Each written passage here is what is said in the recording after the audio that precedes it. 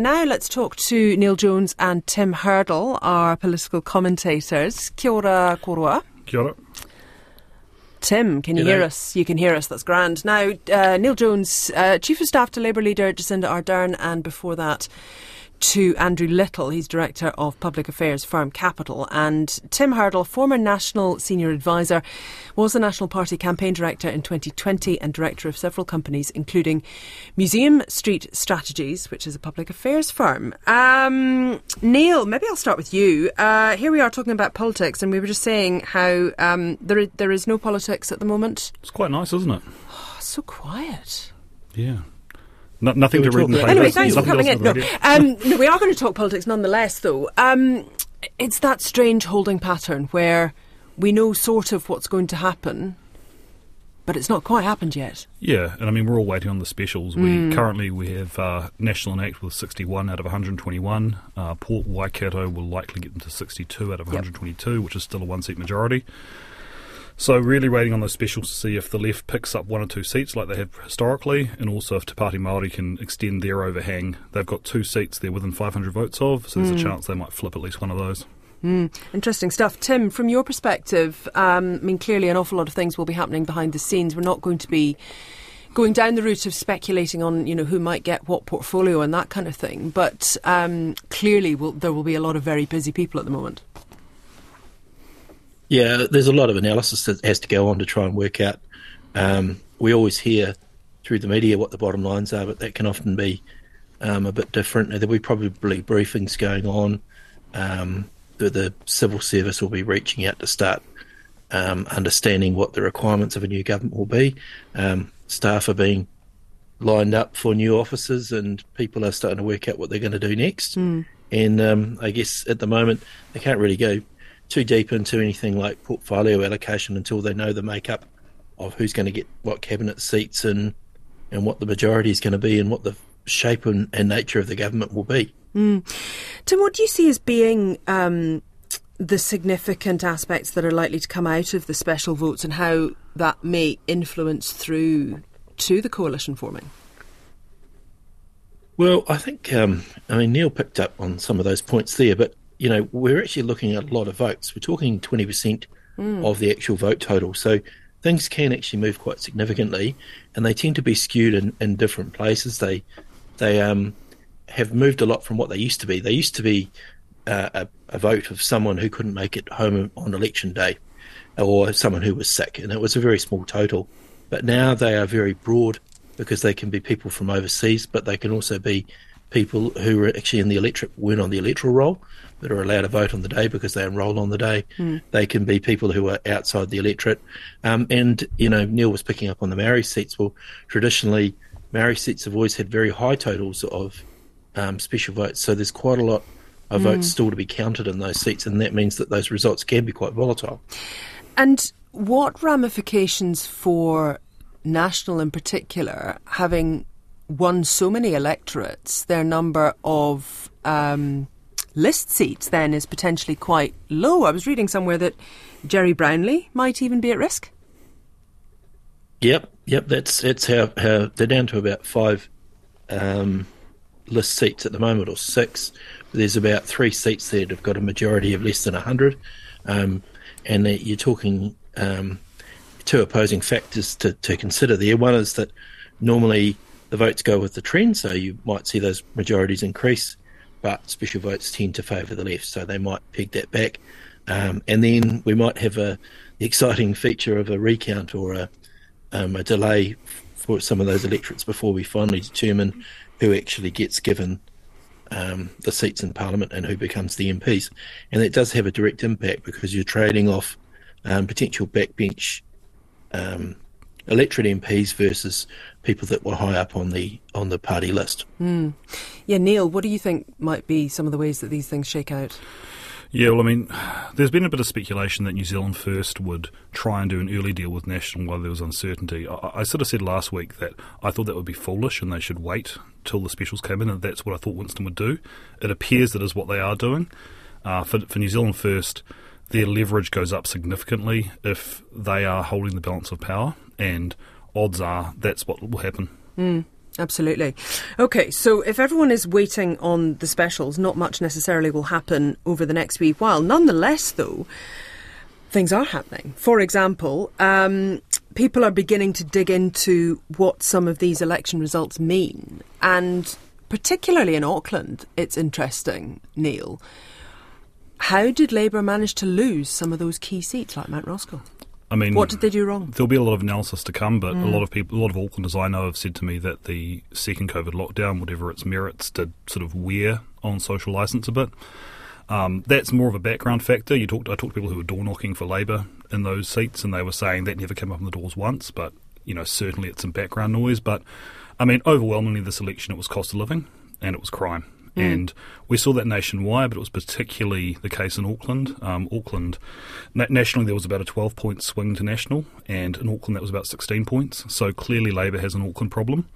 And we saw that both in the suburban seats, where National was able to beat Labour and pick up some previously safe seats, but also in South Auckland. The specials are still to come, but on current numbers, 1 in 3 voters in Labour's South Auckland seats who voted in 2020 did not show up in 2023. Now, that'll narrow, but still a lot of people stayed home even. It's a big chunk of the electorate. Tim, what's your reading of the situation in Auckland? Well, I had a bit to do with Wayne Brown's election, and we felt a real frustration we could see in the public with the lack of delivery on some of the bigger promises Labour had made in Auckland. Kiwi Build and Auckland Light Rail had really given Labour a credibility problem with their promises.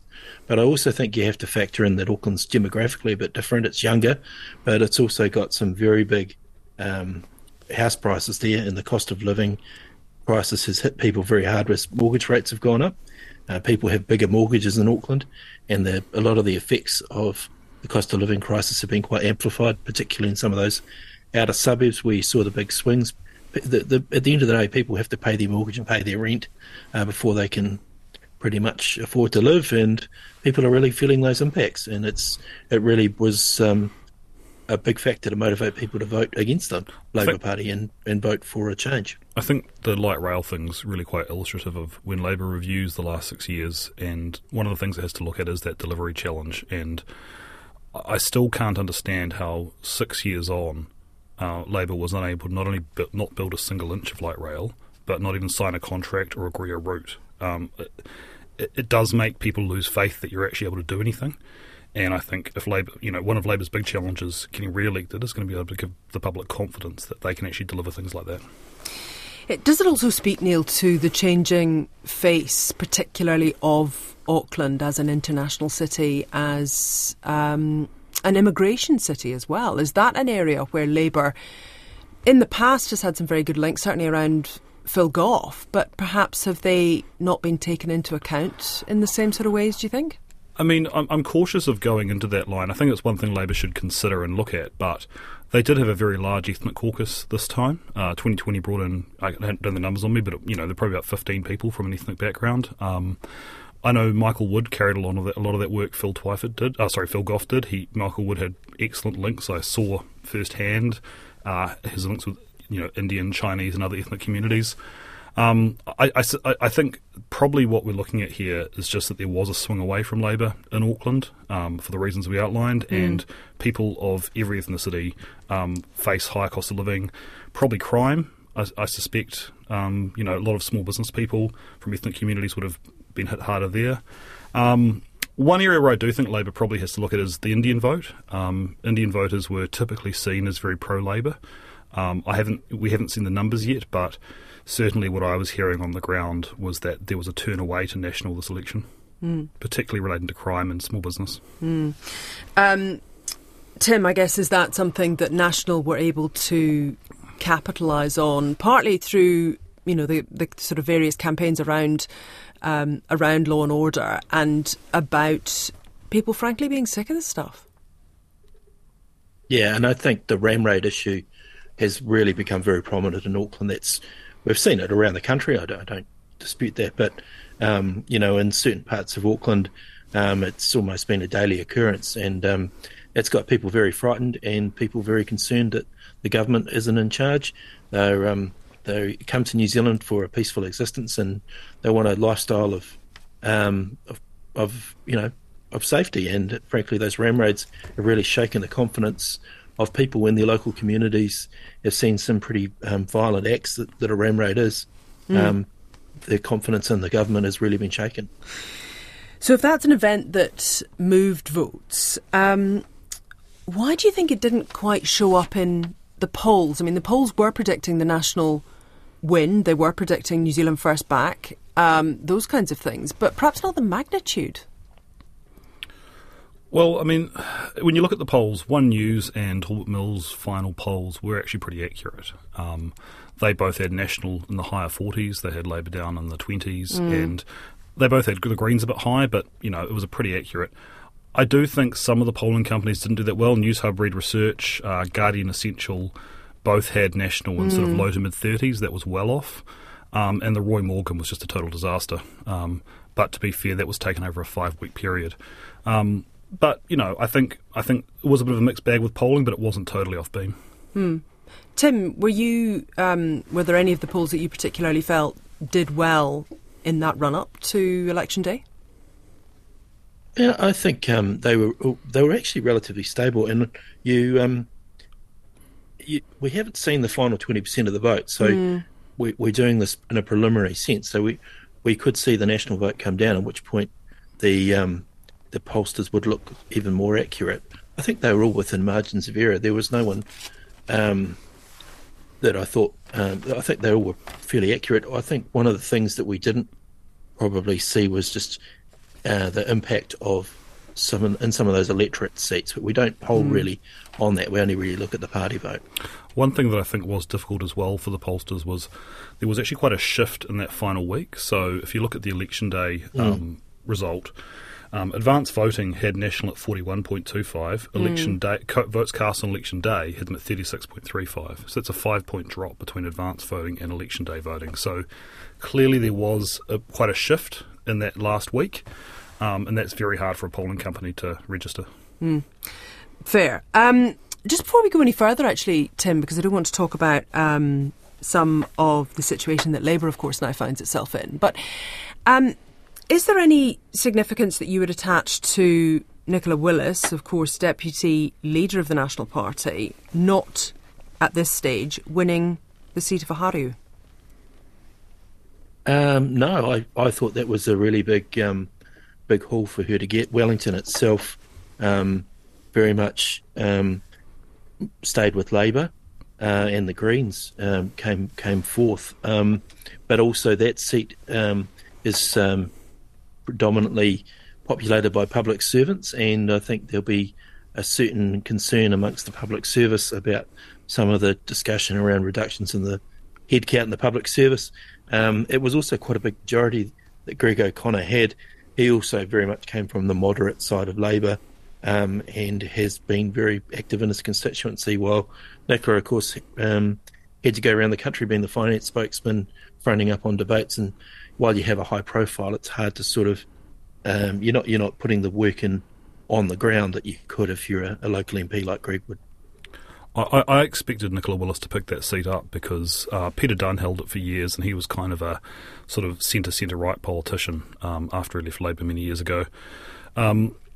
I think Nicola Willis probably struggled because, as Tim noted, she was not able to spend time in the electorate. It was her first time standing there. She'd previously stood in Wellington Central, and she doesn't live in Oharu as well, which makes it harder. And I think Greg O'Connor, he was in many ways a champion of the night on election night. He was someone who I think just went to, he followed Peter Dunn, his example, and just went to the opening of the envelope. And you talk to anyone who lives in Oharu, you can't walk down the street without tripping over Greg O'Connor. So, I think Greg should be very proud holding on to that seat. We'll see, of course, what the specials deliver when they come through. If we can talk a little bit about the situation for Labour. Of course, Andrew Little out of the blocks, saying that he will not take up his seat. First of many? Well, you'd expect so. And can I just say, it was a very Andrew Little move. I mean, it was the same. I was with him the night that he decided to step down and hand over to Jacinda Ardern. And in both that decision and the decision to step aside and not take up his seat this time, it was about what is the interest of the party rather than himself. And he was very clear about that. I think Labour is going to need a mix of experience and new talent. I think it would be not good if all of the experienced hands jumped overboard. But I think, maybe Grant Robertson should stick around for a bit, Megan Wood should stick around for a bit, but I think if you're an ex-minister and you're sort of not thinking you'll be part of the next government, probably is a good time to start thinking about leaving and letting some of that talent that came in 2020 back into Parliament. When you say thinking about it, what sort of timeline? Because you don't want all of those experienced hands to immediately desert. Yeah, look, I mean, they'll have to figure out that out themselves. I would hope someone like Graham Robertson will stick around for a bit. I think they do need that experience, particularly they need politicians who have been in opposition before and know how to do it. That's the first challenge. And when it comes to MPs who have seats who are thinking about moving on, they may just need to think about how they do that, find the right time so you don't risk losing it, and also see if you can group it together if you're going to do that so that you don't end up annoying the public by having a string of disconnected by-elections. From a perspective of leadership as well, and Tim, I'd be interested to know your sense of this as well, because of course Nationals had its fair amount of bloodletting. Of course Labour before it had a fair amount of bloodletting too. Do you think that Labour will be wanting Chris Hipkins to stay for at least some time, Tim? I would have thought so. You've always got the advantage of being well briefed. He's been getting all those information reports. He knows where things are. He also had the advantage of perhaps only being there for a year, so he doesn't carry the same amount of baggage for some of the responsibility that Jacinda Ardern would have. However, he has the problem there. He's probably not very motivated. He didn't look very happy on election night. It'll be interesting to see whether he wants to try and do something else. But yeah, I suspect he'll hang around for a bit longer and hopefully have a chance to think about how he wants to present himself in the future. He's still a young guy, so you'd hope he's got more of a contribution to make. Neale, just talk us through the situation for Labour. They have to take a vote on the leader. Within 3 months of an election, they have to take a vote on the leader. So, Hipkins doesn't have to decide immediately what he wants to do. Of course, any MP could launch a challenge at any time if they so wished. I think that would be a bad move at the moment. Look, I don't think Chris Hipkins knows. I don't know if he knows yet what he wants to do, and I don't know if the caucus knows yet what they want to do. It strikes me right now, after the defeat they've suffered, the sensible thing is to sort of let the dust settle, get that review underway. I got an email from Jill Day, the Labour Party president today, asking for my views on what went wrong. I think they need to do all that. But right now, they don't have the luxury of a bitter leadership fight. National has a 100-day plan. They're planning a mini budget before Christmas. There are some significant repeals of Labour's agenda that are going to happen, and Labour actually has to be focused on that. And when I look at the caucus, if you're looking for new blood, someone like Kieran McAnulty's an obvious choice. He's very wisely ruled himself out at this stage. And if I look around, I don't see anyone right now who would be in a better position than Chris Hipkins to lead Labour through the challenge it currently faces. In 3, 6, 9 months, 12 months, maybe that will change. But right now, I think just don't get into some war about the wealth tax. Don't think you're going to find your next messiah. Just hunker down, learn to be a good opposition, and start to try and trip this government up, and then in due course do a leadership change. Of course, though, David Parker is one name who has popped up, obviously a very senior MP within the Labour caucus, and using some language last week that would indicate that perhaps there was a bit of wriggle room. Yeah, I heard him say there's currently a leader, which is always a signal. Look, again, I mean, David Parker would be a perfectly credible person to go for the leadership, but again, I guess I would question the timing if that was something that was going to happen. I think this isn't the time yet to discuss what the platform for 2026 is. This is that will come, and particularly given Parker's role in the wealth tax debate, I just think that would be a very bad debate for Labour to open up right now. A wealth tax may well be part of Labour's platform. It might not be in the future, but I think it's one of those things that became symbolic for a lot of people of a desire for Labour to be bolder. And I think if you were to fixate on the wealth tax and the party was to go down that road right now, they would, miss the point of why they lost, because there's actually a huge amount of soul-searching they need to do. I think it would obscure some of that soul-searching that needs to happen. And I think actually it's not what the public want right now. This isn't the time to be arguing about attacks internally. This is the time to be focusing on the government and trimming them up. Tim, from the new government's perspective, the 100-day plans, certainly some crossover with National and ACT and their 100-day plans. But what are you anticipating, certainly of some of the Labour initiatives being wound back, things like the 90 days and also fair pay agreements? Yeah, well, they'll have to get some legislation up quickly. Legislation can't be drafted in 5 minutes, so presumably there's been work underway to start getting that kind of work in place. The advantage of a repeal is you can pretty much try and recreate the previous settings rather than putting replacement legislation, which requires a lot more work. But I'd imagine that work's probably underway as we speak. They do have quite an ambitious 100-day plan, though, because you've got the RMA reforms, you've got Three Waters, you've got fair pay agreements, you've got the clinker discount, you've got 90 days, you've got a whole lot of gang stuff. I do think there's a risk for National that and they've got the mini budget as well. I do think there's a risk for National that if they are overly ambitious and they don't achieve it, they get a delivery story or a failure to deliver a story very early on. They might, if they don't think they're going to be able to get through it all, they might be smart to come out of coalition negotiations with a new 100-day plan that's a bit more achievable. Do you think that's likely, Tim? Well, again, we await these specials to know what the shape of the government is, but they really have made a pretty clear plan, so they will be of the view that the public service should be able to implement it, I would have thought.